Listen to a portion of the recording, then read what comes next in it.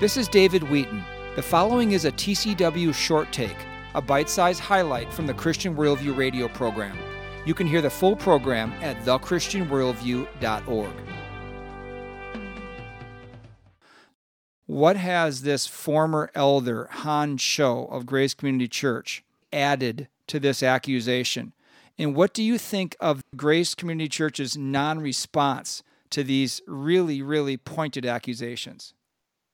First of all, what has Hahn Cho added to this whole scenario? I think probably the clearest way to say it is he's added confusion to the situation. And the confusion comes because he seems to be a voice of reason, credibility. I knew Hahn. I think he became an elder the year that I left Grace Community Church and that environment to come out here to Colorado and pastor. And I think he was a brand new elder at the time, newer Christian too. And he's a lawyer. He's an intelligent man, winsome. I really liked him. I thought we had a very cordial relationship.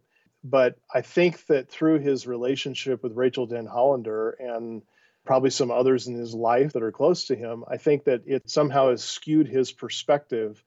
And I think the Christianity Today article brings this out, that he says that he was kind of commissioned by the elders at Grace Community Church to go investigate this.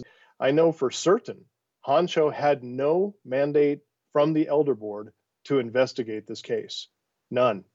Whether that's a misstatement from Kate Shellnut or Julie Roys or whoever's perpetuating that, or whether Hahn Cho is the source of that himself, and he's misconstrued what conversations privately, I don't know. It's anyone's guess. But I think it needs to be stated very clearly in no uncertain terms. He had no mandate from the elder board to investigate this case, to go back and reopen it.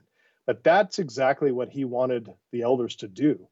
Based on outward pressure, based on pressure from a blogger, he was calling for his fellow elders, 36 other elders around the table, to listen to the bloggers and to go re-adjudicate this case, reopen it.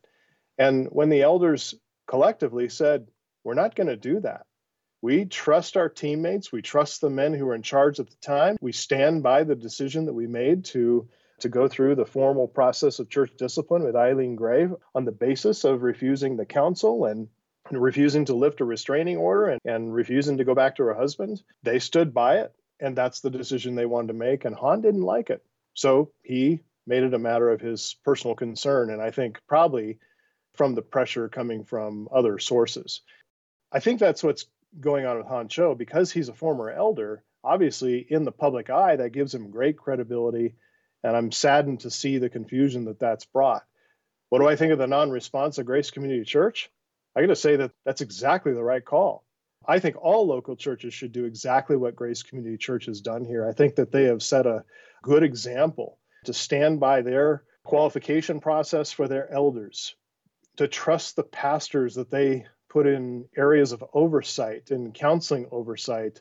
They need to make sure that those elders are qualified biblically, men of strong competency, good character, and they do that.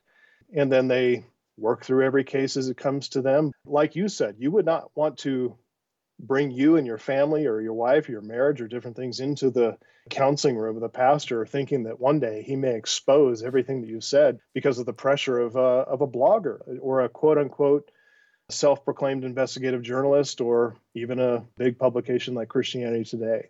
I think that non-response of Grace Community Church is exactly the example. Grace Community, John MacArthur set the example for churches in the nation and the world during COVID, standing up to Gavin Newsom and his evil regime in California. They were right. They've set the example when it comes to dealing with pressure in the counseling cases. They won a case in, I think, the California Supreme Court that went all the way to the U.S. Supreme Court on the Nally case that helped to protect churches with regard to pressure on being sued in counseling cases.